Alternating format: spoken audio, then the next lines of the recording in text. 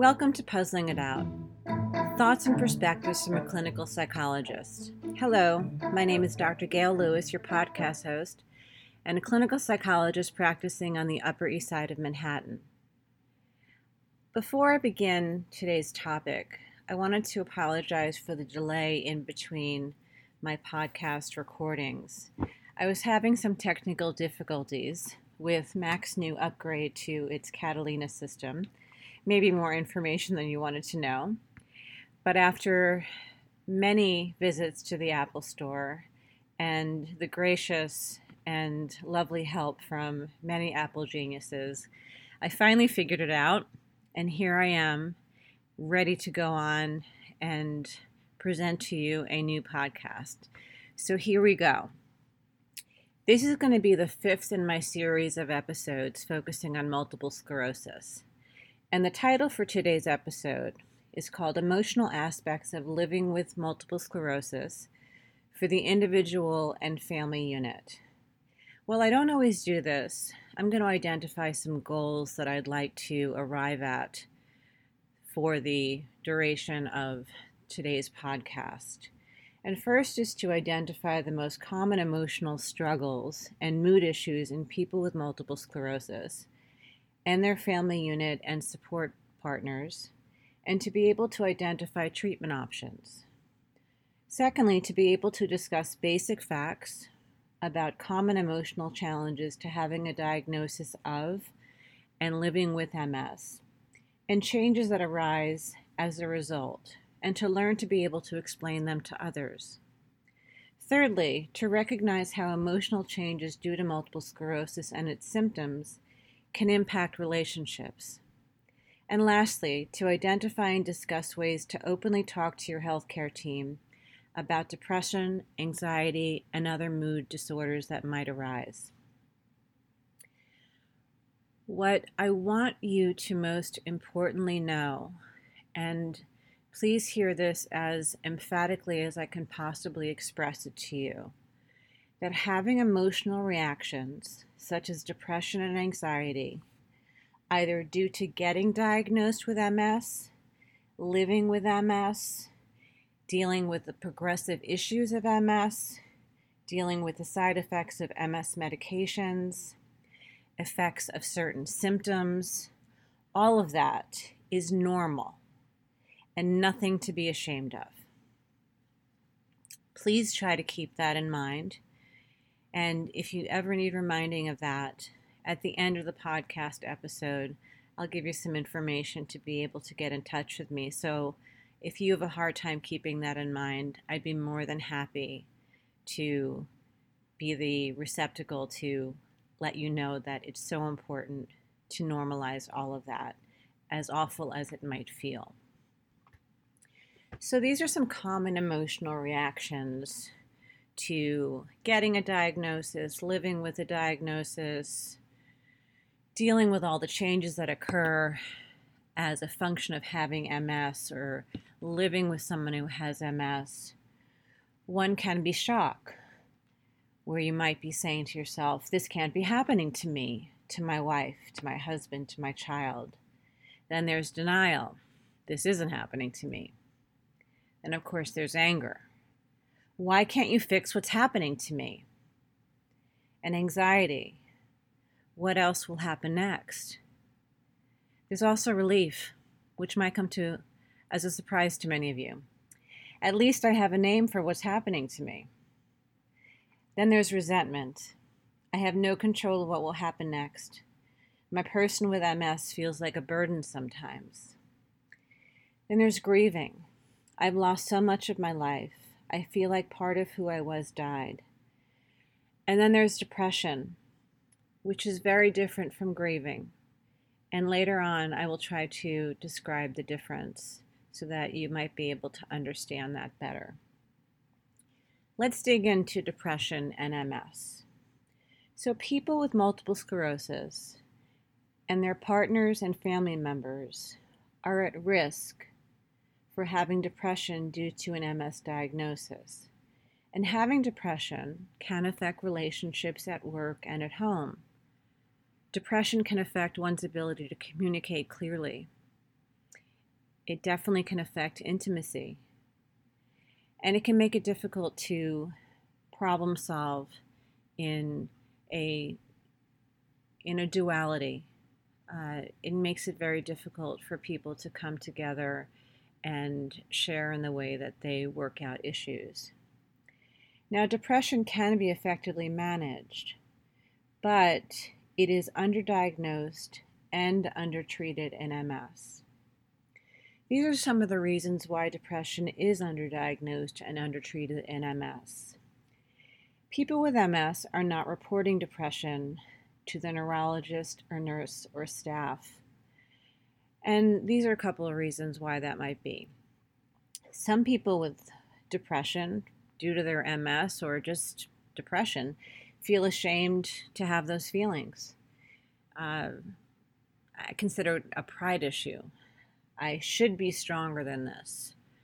I shouldn't be having these feelings. I should be able to just muster through and not feel depressed. Depression also can be subtle, so it may not be distinct from prior mood states.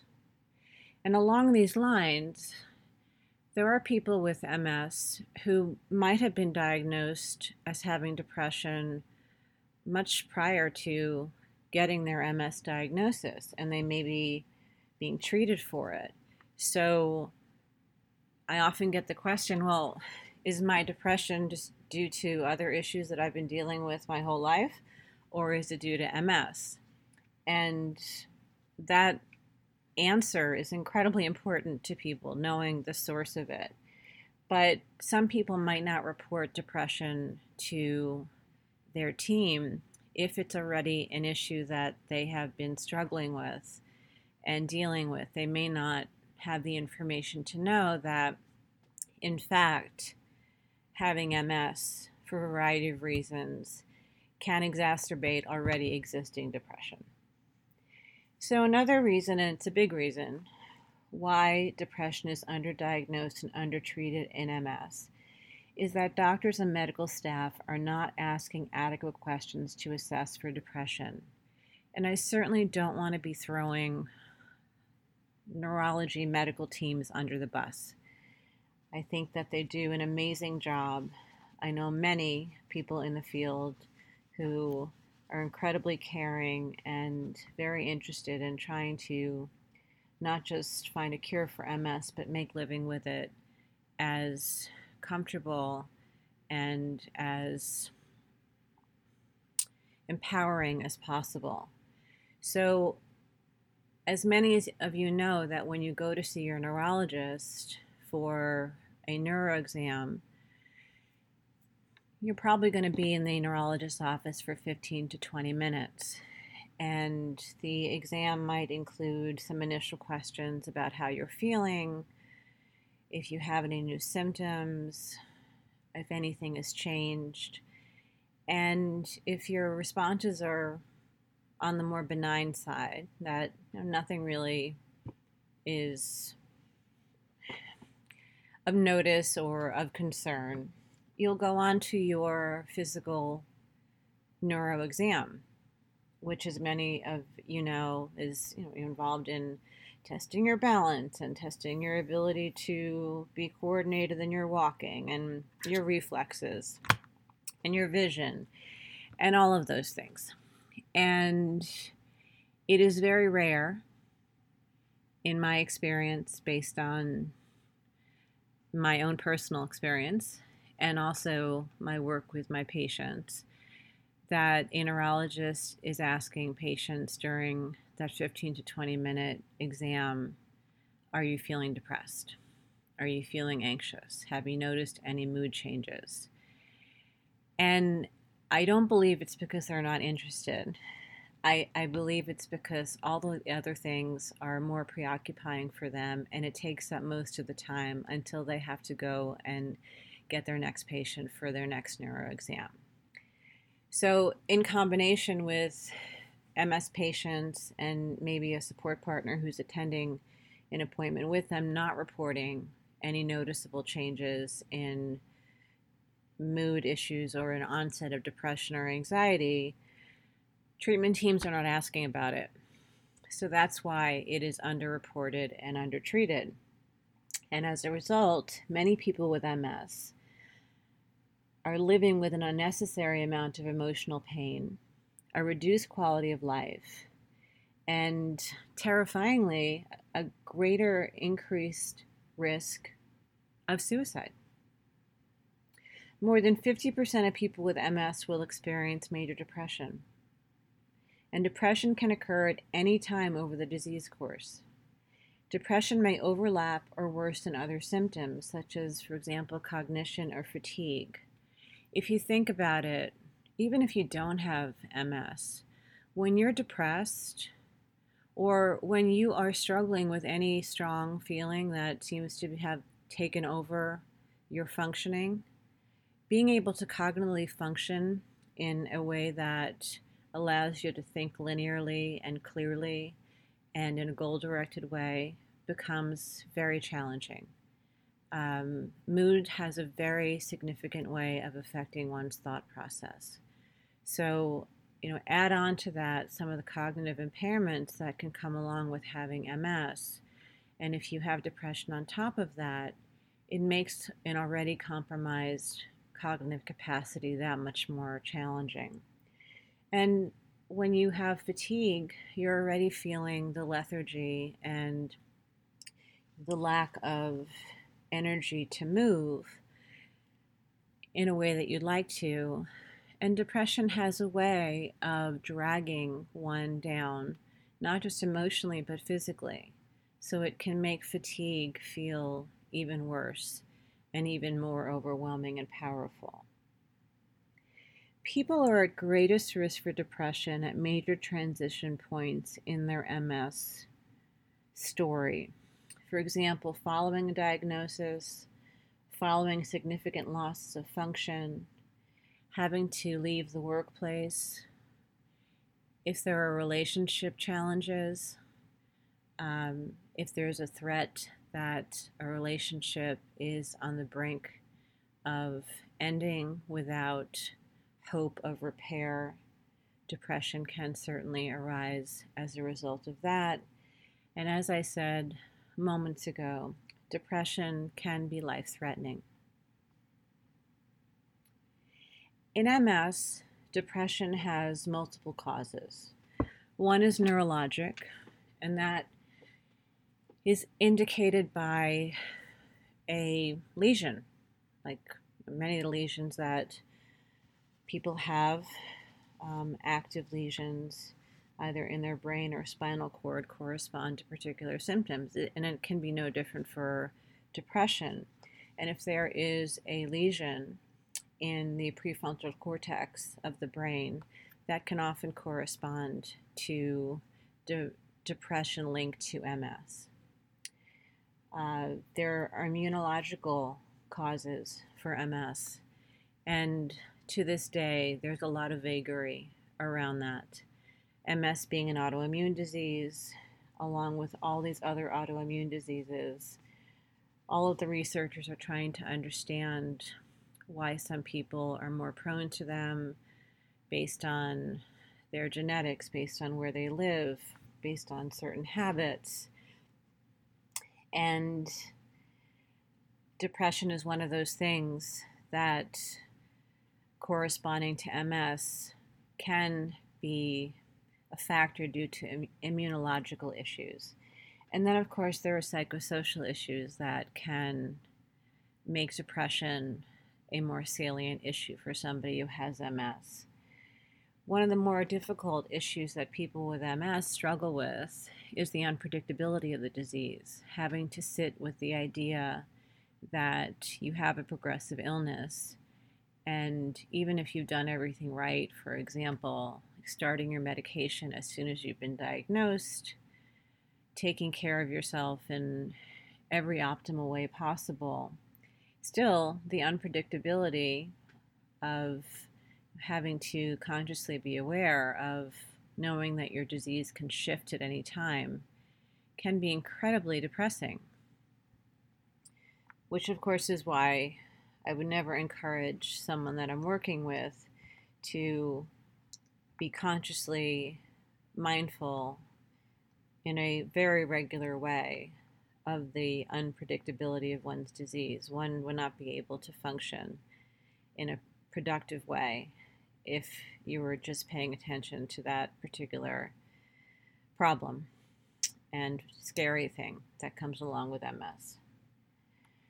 Depression can also arise due to psychosocial stressors. As I mentioned before, there could be marital problems.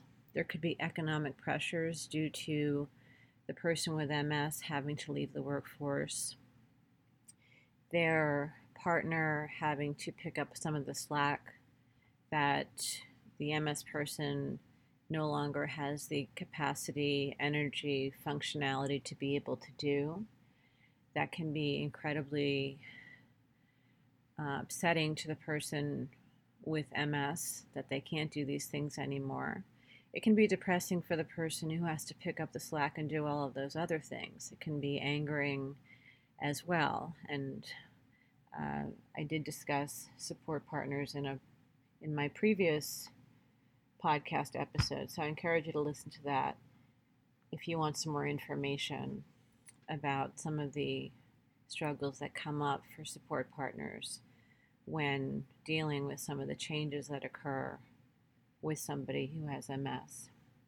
Depression can also be an issue when one copes in an emotionally centered way. And what I mean by that is there's an emotion centered and versus a logical centered way of coping. And emotion centered is more about leading your way of mobilizing your life and understanding the way that you experience and see things from a feeling perspective, from fear, for example. And using a logic-based way of functioning, there's less likely to be depression because you take the facts that are in front of you about what you are able to do, what you have learned you can't do, how you are trying to adapt to those changes, how you are trying to deal with the losses of particular functioning that you might no longer have. And you use that information to move forward, to find other ways of managing, to find ways to empower yourself. In the latter, there's less likely to be depression correlated with that way of coping. In the former, there's more likely to be depression present for somebody who is being led in their way of functioning by fear, by anxiety, by worry, etc. So there are several tools, tests, written tests, and verbal tests that are used by neuropsychologists to assess for the presence and severity of depression.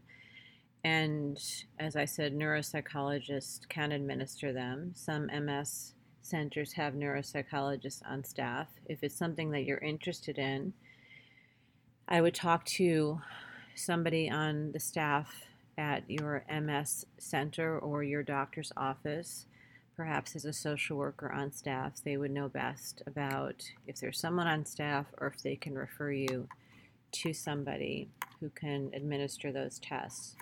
There's also a psychosocial interview or a psychiatric interview.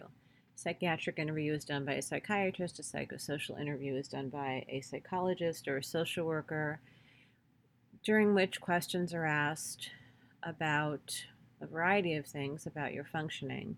And there can be an emphasis placed on looking at and exploring your feelings and how you're dealing, and whether or not there is a significant presence of depression. And anxiety. Let's now talk about anxiety in MS. So anxiety as it happened is more common than depression in MS, especially amongst females. particularly right after the diagnosis. And the best predictor of excessive alcohol consumption in people with MS is whether or not one has anxiety. The lifetime prevalence of generalized anxiety disorder in people with MS is found to be more than 3 times the amount of generalized anxiety disorder found in the general population. Now, let me repeat that.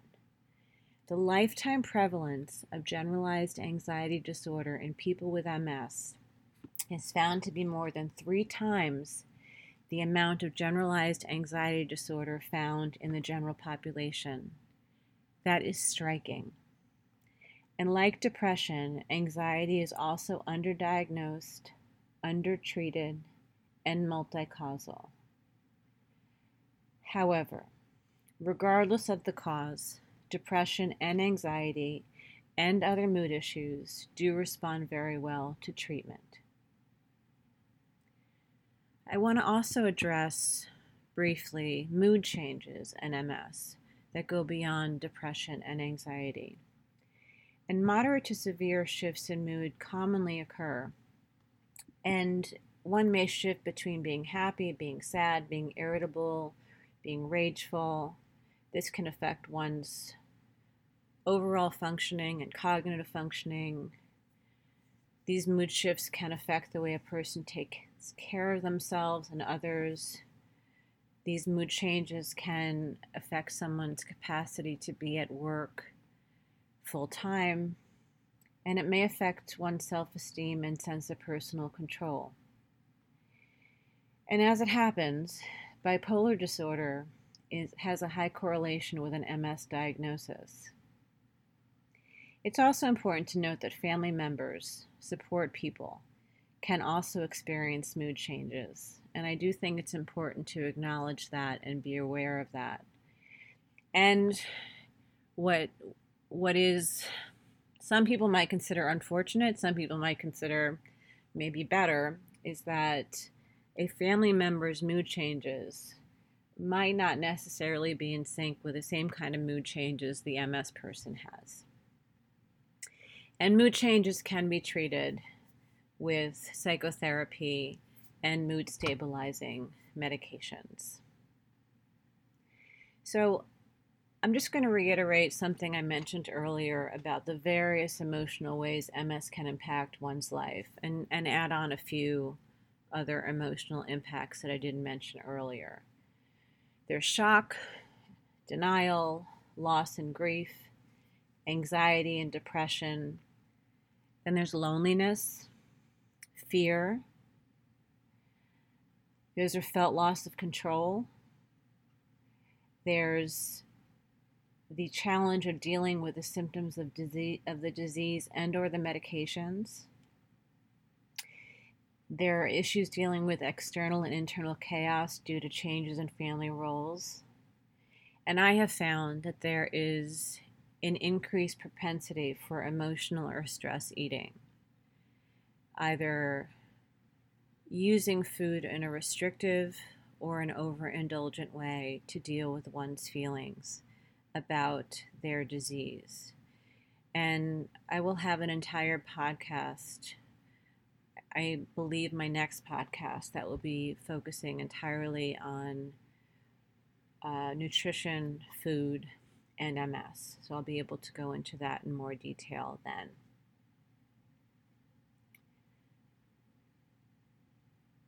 So another common mood issue in MS is called the pseudobulbar affect. And Danny Glover has done commercials on this. You might be familiar. Pseudobulbar affect is responding in a way that, in an excessive way, to what a situation would rationally merit. Laughing uncontrollably, or crying uncontrollably, or raging uncontrollably. And this is not something that is under somebody's control, but it's very common with people who have MS, and there are treatments for that. And I mentioned I would discuss grieving and the difference between that and depression, and I'd like to do that now. When we're dealing with grieving, you'll typically think of people grieve when they lose something or someone, and it's associated with dealing with a loss.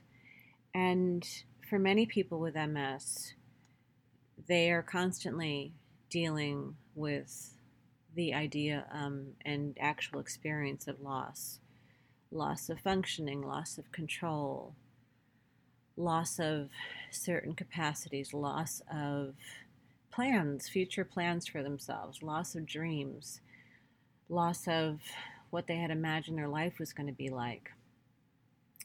And one of the ways to cope with loss, and I think an important way to cope with loss, and a very difficult way to cope with loss, is grieving.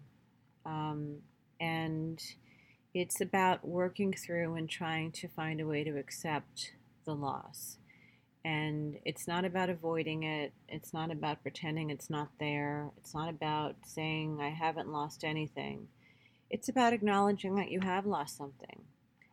And hopefully, if you are grieving, you're also working to, while simultaneously acknowledging the things that you've lost, you're looking at the things that you are still able to do, or maybe have even learned more skills that you can add to your life, and that can make you feel more empowered and can help you kind of restructure your plan for moving forward.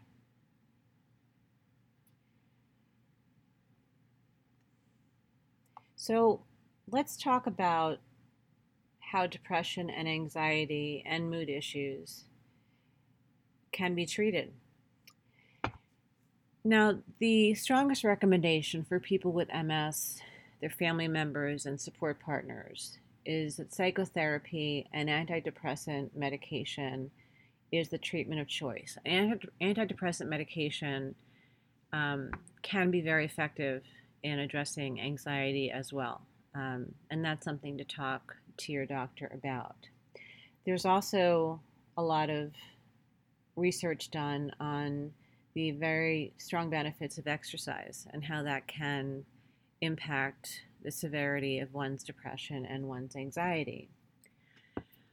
So besides medication and individual psychotherapy, there are self-help and support groups.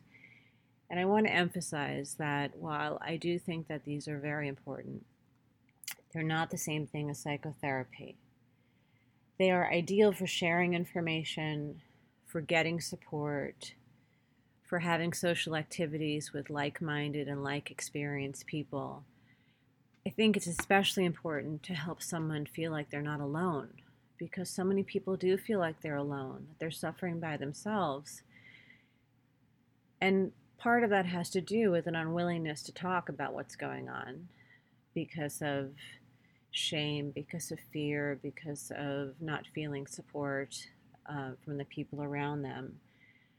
But being in a self-help or support group is meant to create a safe space for people to talk so that they feel like and recognize that there are other people like them. And that can be incredibly grounding and very comforting. And self-help and support groups are effective venues for learning stress management strategies, for sharing tools and resources, and for dealing with grief, anxiety, and or mild depression, and a multitude of other issues that might come up. However, and I want to emphasize this once again, self-help groups do not provide adequate treatment for moderate to severe depression.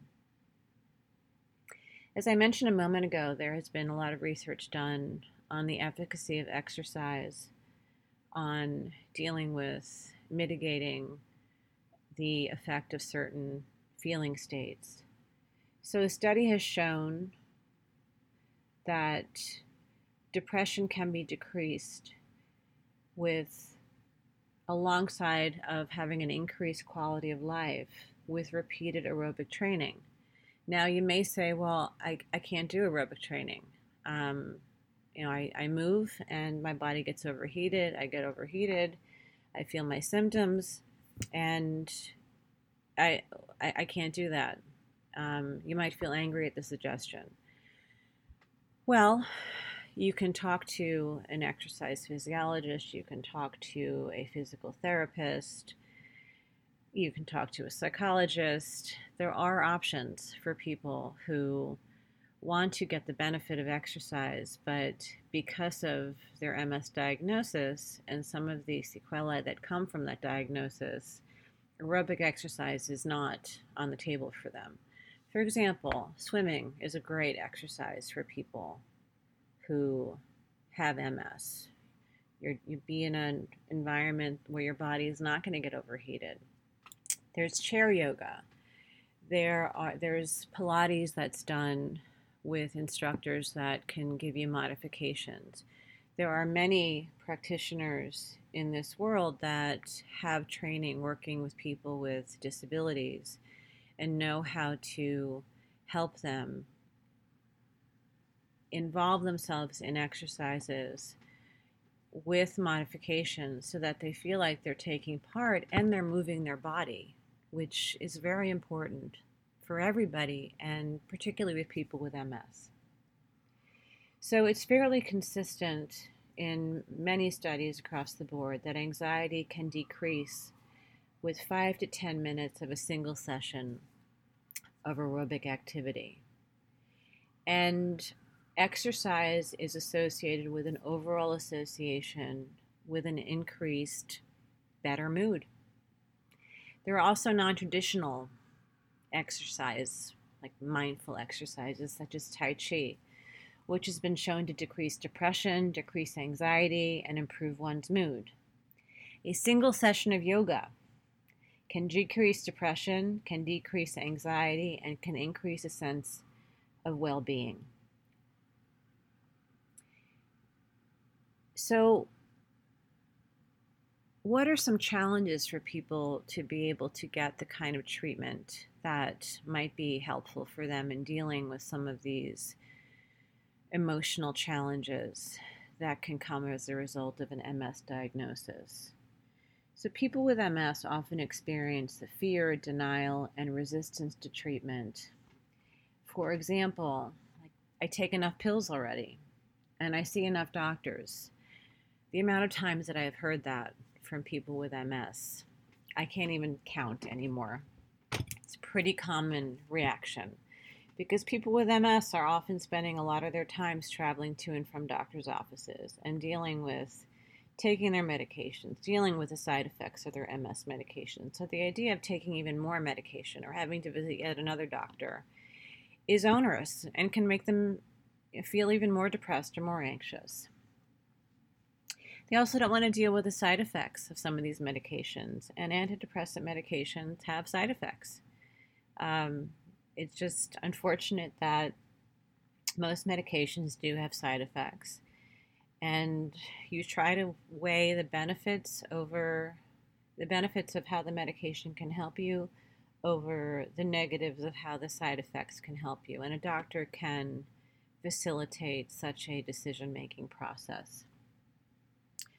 Also, people are not getting treatment because they have communication difficulties and inabilities, because of cognitive impairment, because of feeling shame, because of fear of being burdensome, for feeling guilty. A lot of people with MS feel guilty for having their disease, for the impact it's having on the people around them, and having to acknowledge that yet there is one more issue that they're dealing with feels like they're going to be oppressing the people in their life even more than they feel they already have.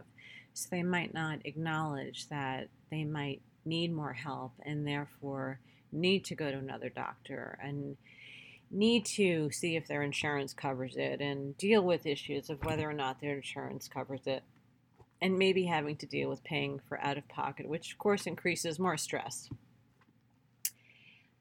And as I said, a big challenge to getting treatment for these emotional issues is that people may not report it. Doctors are not asking about it. And Mood symptoms may be difficult to distinguish from general instability or normal grieving. However, in a recent study, 1/3 of people with multiple sclerosis identified a need for mental health care. Symptoms of anxiety and depression, but not current diagnosed mental health disorders, was the predominant factor associated with the reported need for care. This is very positive. This makes me feel very hopeful. And for those of you who are on the fence, if you can replay that part again, please know that people, once they allow themselves to reach out for and acknowledge that they need care, they find it very helpful. And if you're having a difficult time knowing how to take the next step, it's important to try to find a way to report any significant mood changes to your healthcare professional, to ask them for a few extra minutes. Or if you find that you don't feel comfortable talking to your neurologist, or if your neurologist is unfortunately rushing you out of his or her office, see if you can talk to the nurse on staff. See if you can talk to a social worker.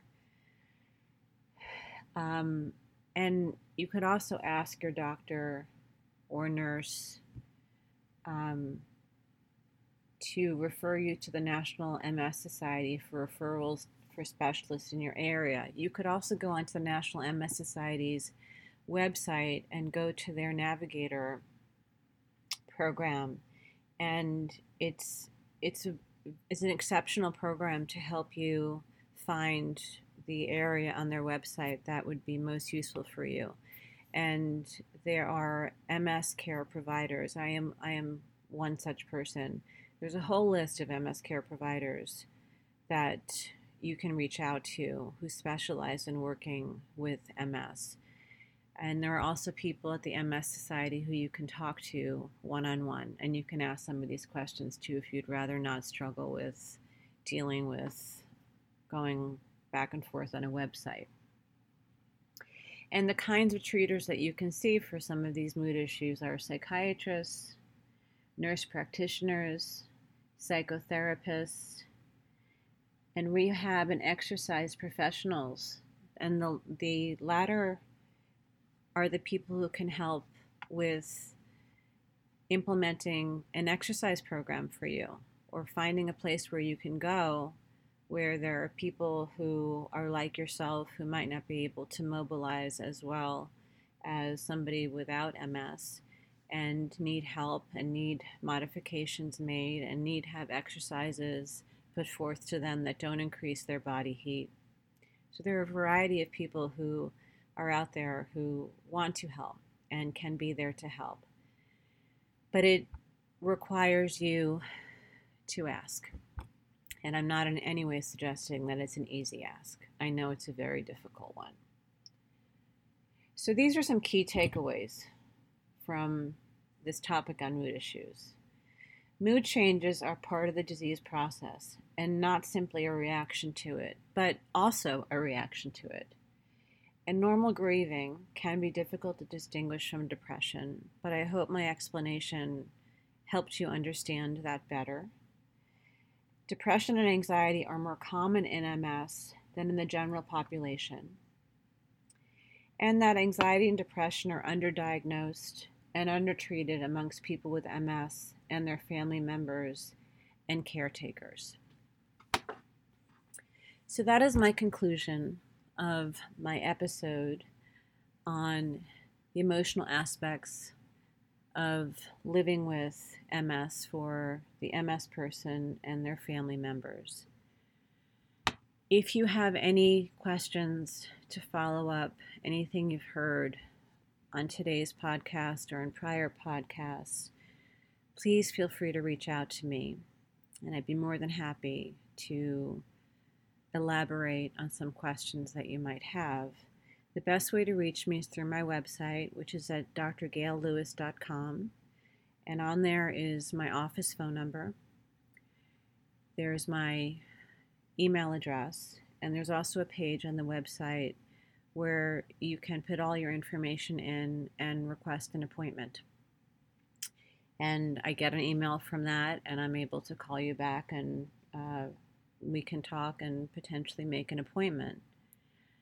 Additionally, as I said, the National MS Society has incredible resources to further your understanding about this particular topic about emotions and MS.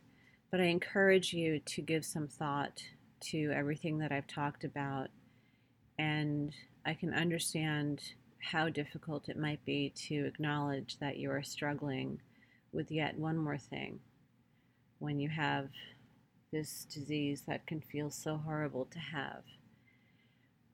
But because depression can be life-threatening, and because depression can be treated quite well, I think it might be worth it to try to push yourself. Try to get someone to help you push yourself, to reach out and acknowledge something is going on so that you can get the help that you need. Thank you so much for your time with me. I really appreciate it, as always. And I look forward to my next episode with you. And I pray that there will be no technical difficulties between this episode and my next one. Take care.